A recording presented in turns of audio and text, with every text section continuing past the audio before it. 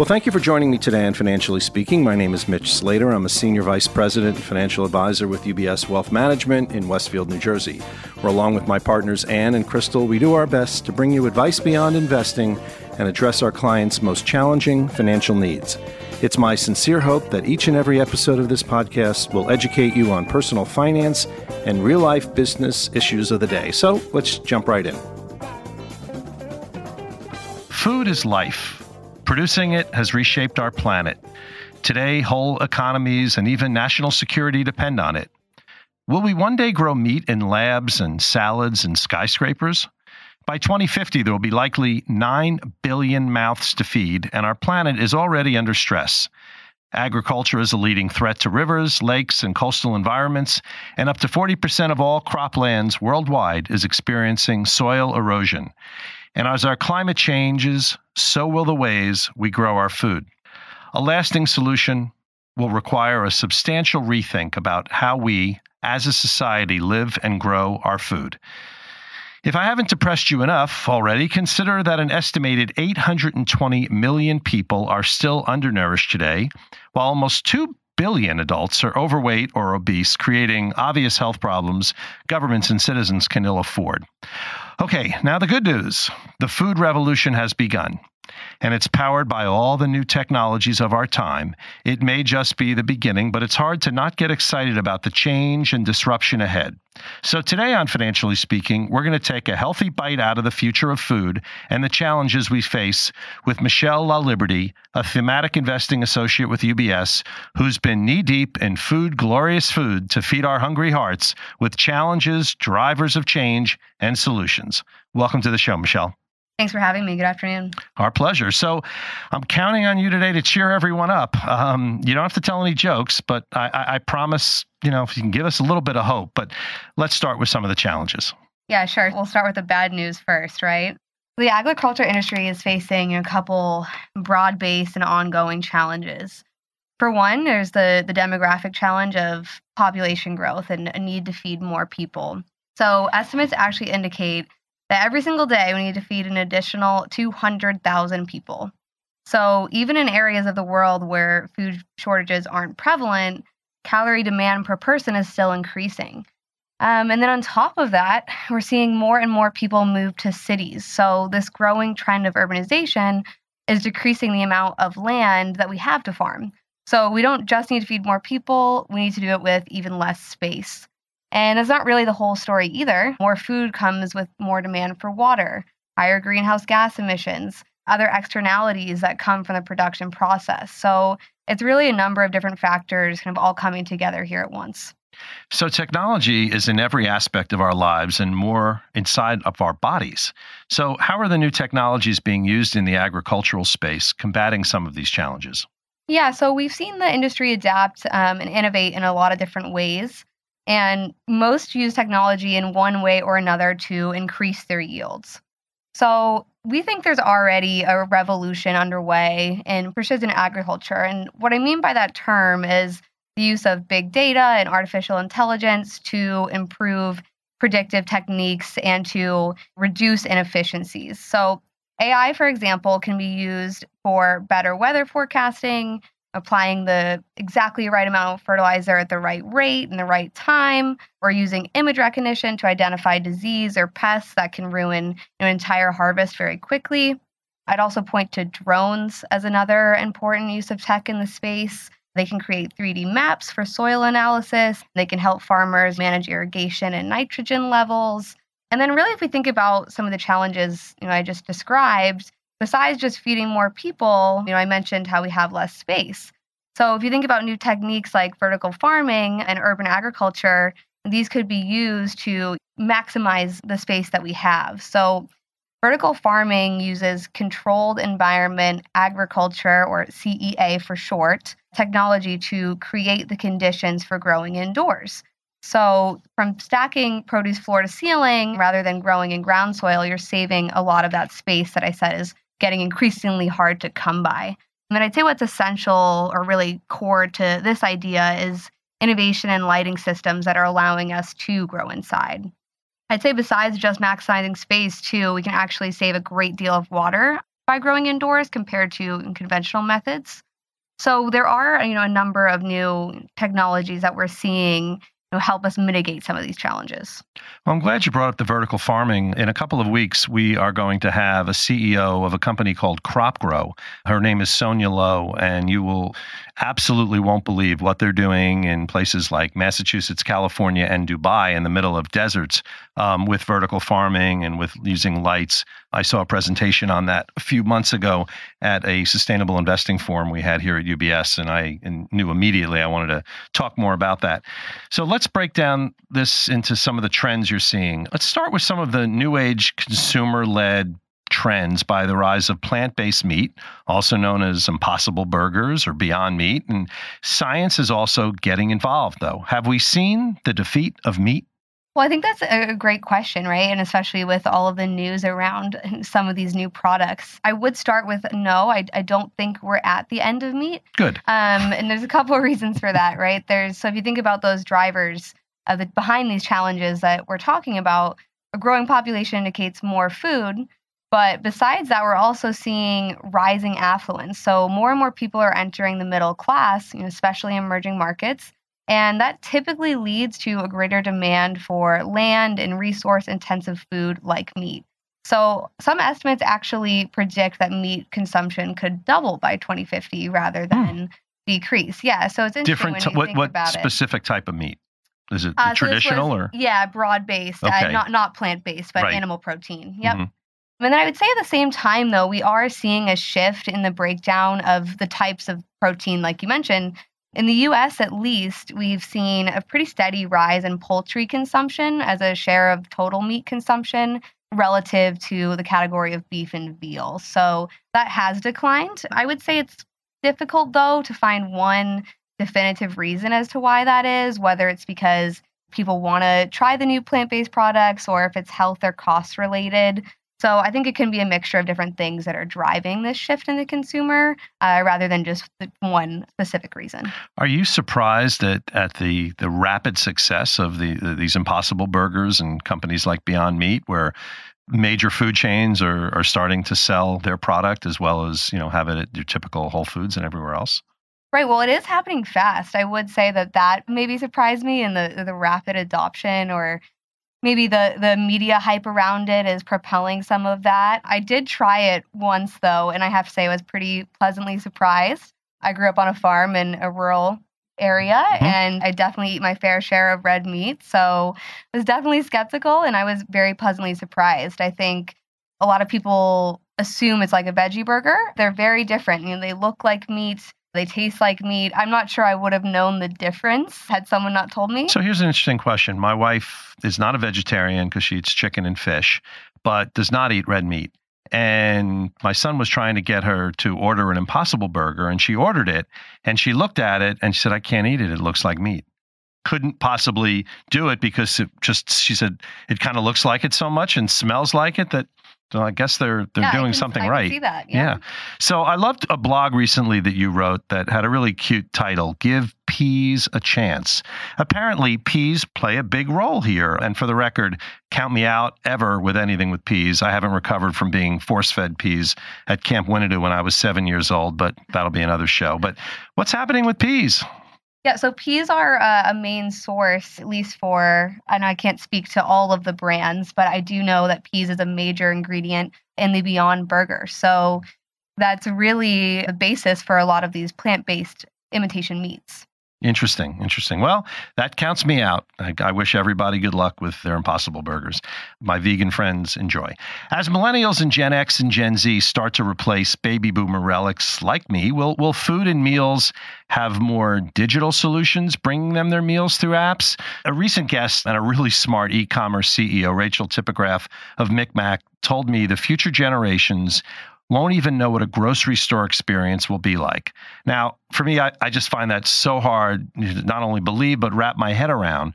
What kind of research are you seeing out there as far as all of these digital solutions? By that, I mean the Grubhubs and DoorDashes and companies like that as one of them. Yeah, of course. So first, I would mention that millennials are an increasing portion of the population, right? So they are becoming a really important part of consumption trends.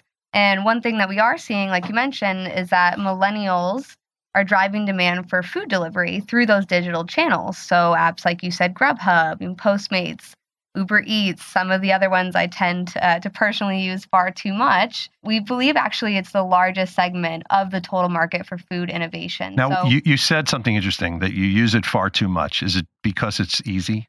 It's because my wallet thinks I use it too much, but it's because it's easy. Yeah. Yep, exactly. Yeah, well, I get that. I mean, it is easy. Yep, I live in a 5-floor walk-up in New York, so I don't have to come back up with my food. It comes straight to the door. Well, that's perfect. Yep. Well, that's maybe not so much you might have to give a little better tips for that. So I want to shift gears a little bit and talk about health and wellness. I saw a recent study showing that 80% of premature heart disease cases, strokes, diabetes, and even 40% of cancers could be avoided if unhealthy diets were eliminated.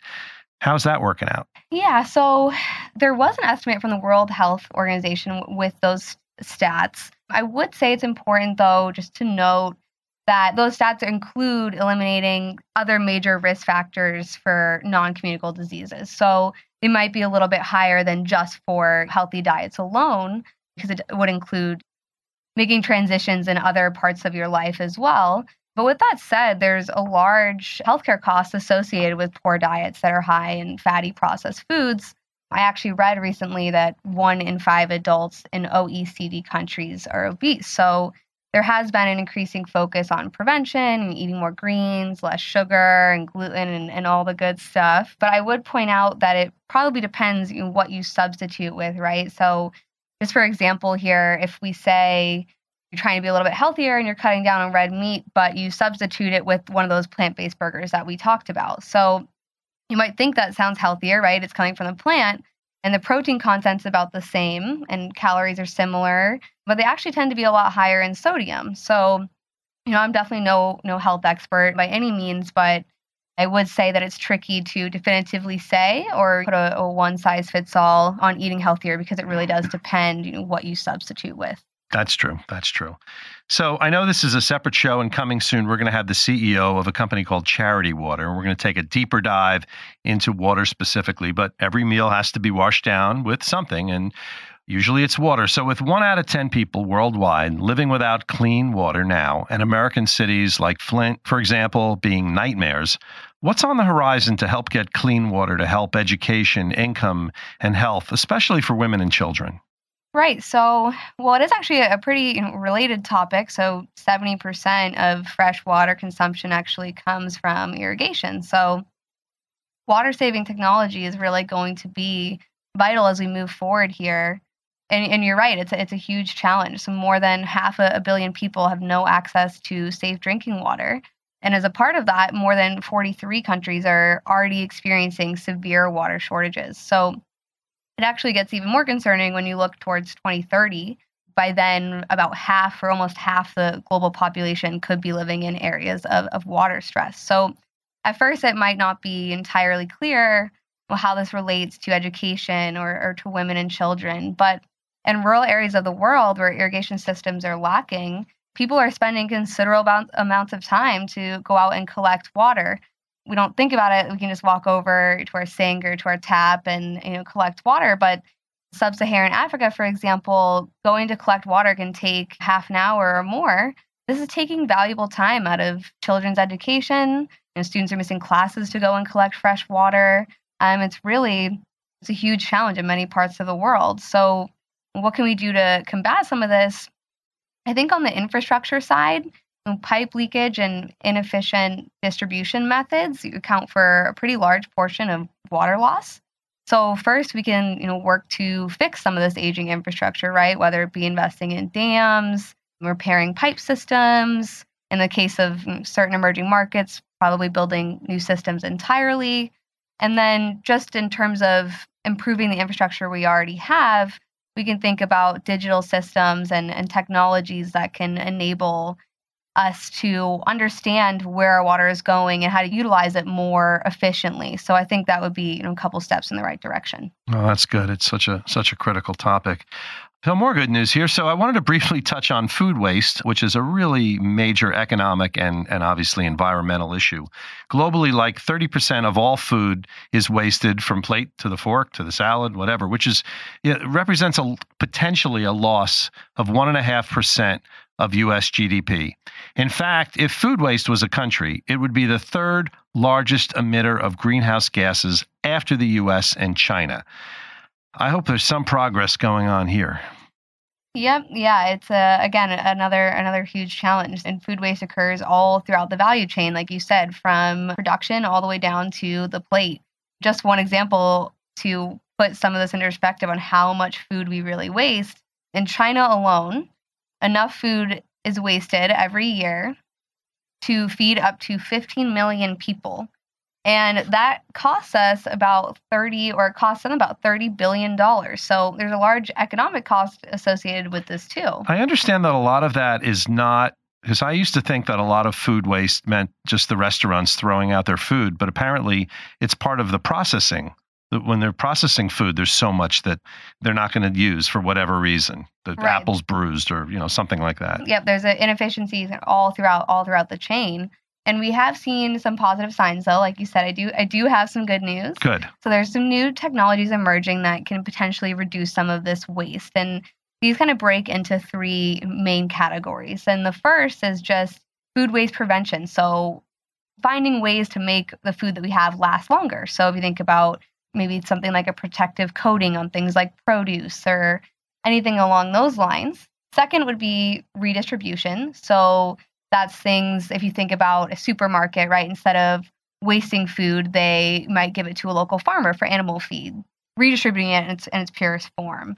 And then the last group, I would say, is similar in that, but it attempts to actually create more value out of food, and we call that valorization.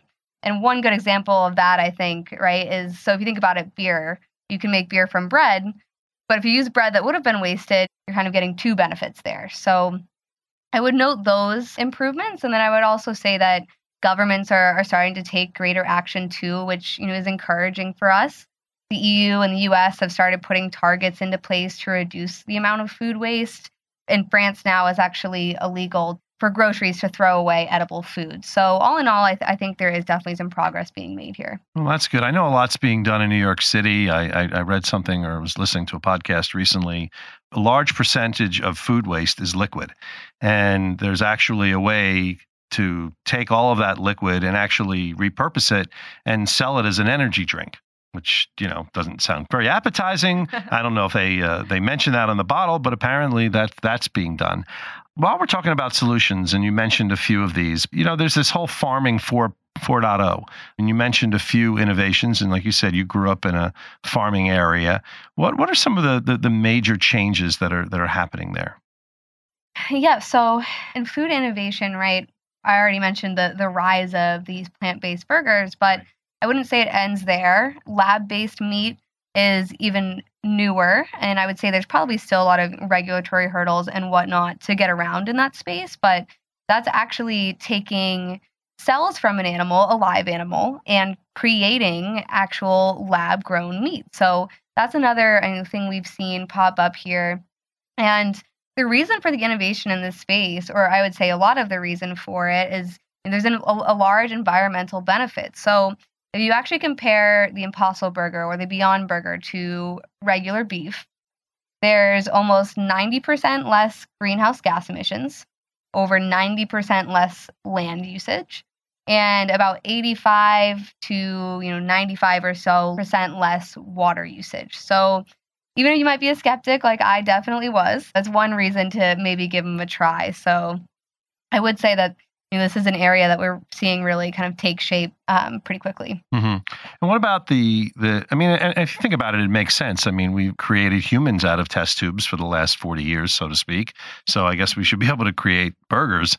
I don't know if we'll be printing them on any 3D printing machines soon, but who knows, I guess. Let's just talk a little bit also about some of the supply chain innovation. You mentioned that briefly. Is there anything more happening in that area that we should pay attention to? Yeah, so I would say one thing I thought was pretty interesting in particular was the use of blockchain in the agricultural space, because that was one thing that surprised me when I was reading about it. And I'm not talking about Bitcoin here, but the Right. actual blockchain itself. Mm-hmm. And for simplicity, think of that as a database, right, that holds digital records. Mm-hmm. So the blockchain can actually be used for applications like smart contracts, if you think about insurance, traceability, payments even. So ag-based insurance, if you build it on blockchain, key weather incidents and payouts linked to the system can be pretty highly effective in reducing the time to markets, which is critical for farmers that need their payout to continue. Let me stop you for 1 second, because when we hear a term, sometimes you and I know the terms, but there might be listeners that have heard that word blockchain and they just have no clue what that means. What if you could just sort of describe what blockchain is in the most simplest form? Yeah, I would break it down to almost like a digital ledger or like a track record, if you will, that tracks where everything is going. So one thing I was going to mention in agriculture is if you have things linked to the blockchain, you have a greater ability to track things like beef, or if you think about like romaine lettuce, for example, that could have been very useful when we have an outbreak or a contamination. Mm-hmm. So yeah, like you said, it's a tricky term, but it has a pretty wide variety of uses. Okay. So I'm sure there are those out there saying, all right, so what can we do to help here? For example, does eating healthily cost more? What's a good way to get started? I know protein supply in the future is at odds with increasing disposable income. So one option, and here's a warning if for little children, we're about to get a little gross here, and this might bug you, is that I read there's lots of innovation around insect protein. I know in many cultures that's not strange, but certainly in ours, it's kind of unthinkable still. Any thoughts there? Yeah, so I personally won't be turning to insects anytime soon. Okay. You tried the Impossible Burger, but you're not ready for the cricket hot dog. I need some more time on that one. All right. Okay. You are right, though. Yes, there is a considerable market for things like crickets and grasshoppers, even worms. So I know, yeah. The cost of protein isn't necessarily the same for every region, so I think it's hard to put a direct comparison on different types of protein just in terms of availability and transportation and whatnot. Though when you're looking at things like alternatives, like plant burgers, for example, they do tend to be only slightly more expensive depending where you're looking.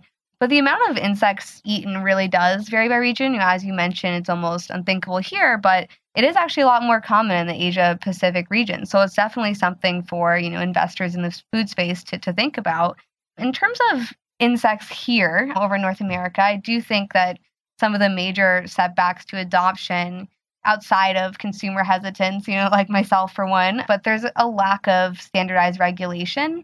And I think there's a lack of awareness that insects can be a viable source of protein. So I just think there's a few minor things that holding us back over here. Yeah, and we're not quite there yet. Although I will challenge a past guest, Diane Sanfilippo, who wrote the best-selling book on paleo and keto. Diane, if you're listening, maybe it's time for tasty bug recipes and put out a new cookbook there.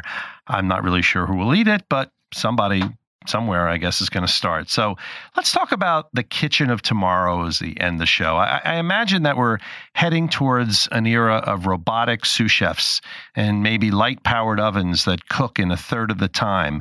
I know it sounds very Jetson-y here, but are things happening in that world, in the kitchen world? Yeah, so I personally love a robotic chef. As I mentioned earlier, I'm really not much of a cook. And this actually reminds me of something that we wrote a while back about a bar in Las Vegas called the Tipsy Robot. It's actually named after its bartender, a robot. And the robot can make up to 120 cocktails an hour. So, wow. Yeah, pretty significant. It's better than Tom Cruise at cocktail. Right? Yeah. And there's similar things being done for burgers, too. There's a robot in a San Francisco restaurant that was flipping about 240 burgers an hour. So there are cases of this happening. But there is a catch, right? So the robot behind the bar cost more than $1 million. So he doesn't get tips. He doesn't really need tips at that point. Yeah, okay. Good. Exactly. Yeah. It's probably a little too expensive for your average dive. I would say, though, there's hope. There's a mass market version of this robot that costs about $100,000. So there's a startup. You're the 10th caller right now. I don't do radio anymore. Sorry, we could give one away. Anyway. Yep. And there is a startup that did announce an at-home version for just about $1,000. So Maybe if these costs come down considerably over time, these methods might be adopted more rapidly. But I think for the near future, robotics will probably be used more so alongside the kitchen staff, helping make them more efficient or performing time-consuming tasks, but leaving the art of the craft really up to the chef. I certainly hope so. I can't imagine that, but I guess robotics can be helpful in certainly even in restaurants, just doing the cracking the eggs or something very simple like that. So obviously, folks, this is pretty important, yet it is a huge topic to undertake in one podcast, which is why we're going to have a show coming up, as I mentioned, about water. We're going to have a show on crop growth, but there's a whole entire area I'm not even talking about called nutrigenomics, which is matching your diet to DNA, something that could be the future of wellness and disease prevention. Is that anything, Michelle, that you've read anything about? I've definitely heard of the topic. I wouldn't say I'm apt to discuss it more so. It's very new. It's very new. Right. Yeah. I mean, it really is a huge topic. I think we could go on forever here on, all of these new technologies and all of the things that we're seeing kind of take shape here pretty quickly. Yeah, it'd be pretty cool to know that, if based on your DNA, it's okay for you to eat meat and what you should eat kale, or you should have this instead of whatever it is that it's going to help you. I mean, we're going to get there eventually. I'm going to put a link for more information below the podcast here, because there are a number of reports that UBS has put out recently, and I think it's really terrific to take a look at them and some of the reports that Michelle has done. And I want to thank you so much, Michelle, for being our tour guide through the food maze today. Yeah, thanks for having me. Sure. In the meantime, folks, eat your vegetables, watch your saturated fat, stay active, show a little faith in the ingenuity of the human race. And despite some glitches, we're not that dumb. After all, we invented the salad fork.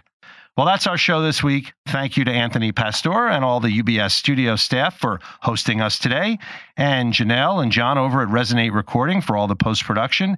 And thank you, most of all, for listening, sharing, and telling people about Financially Speaking on Spotify or LinkedIn, and coming soon, hopefully, Apple Podcasts.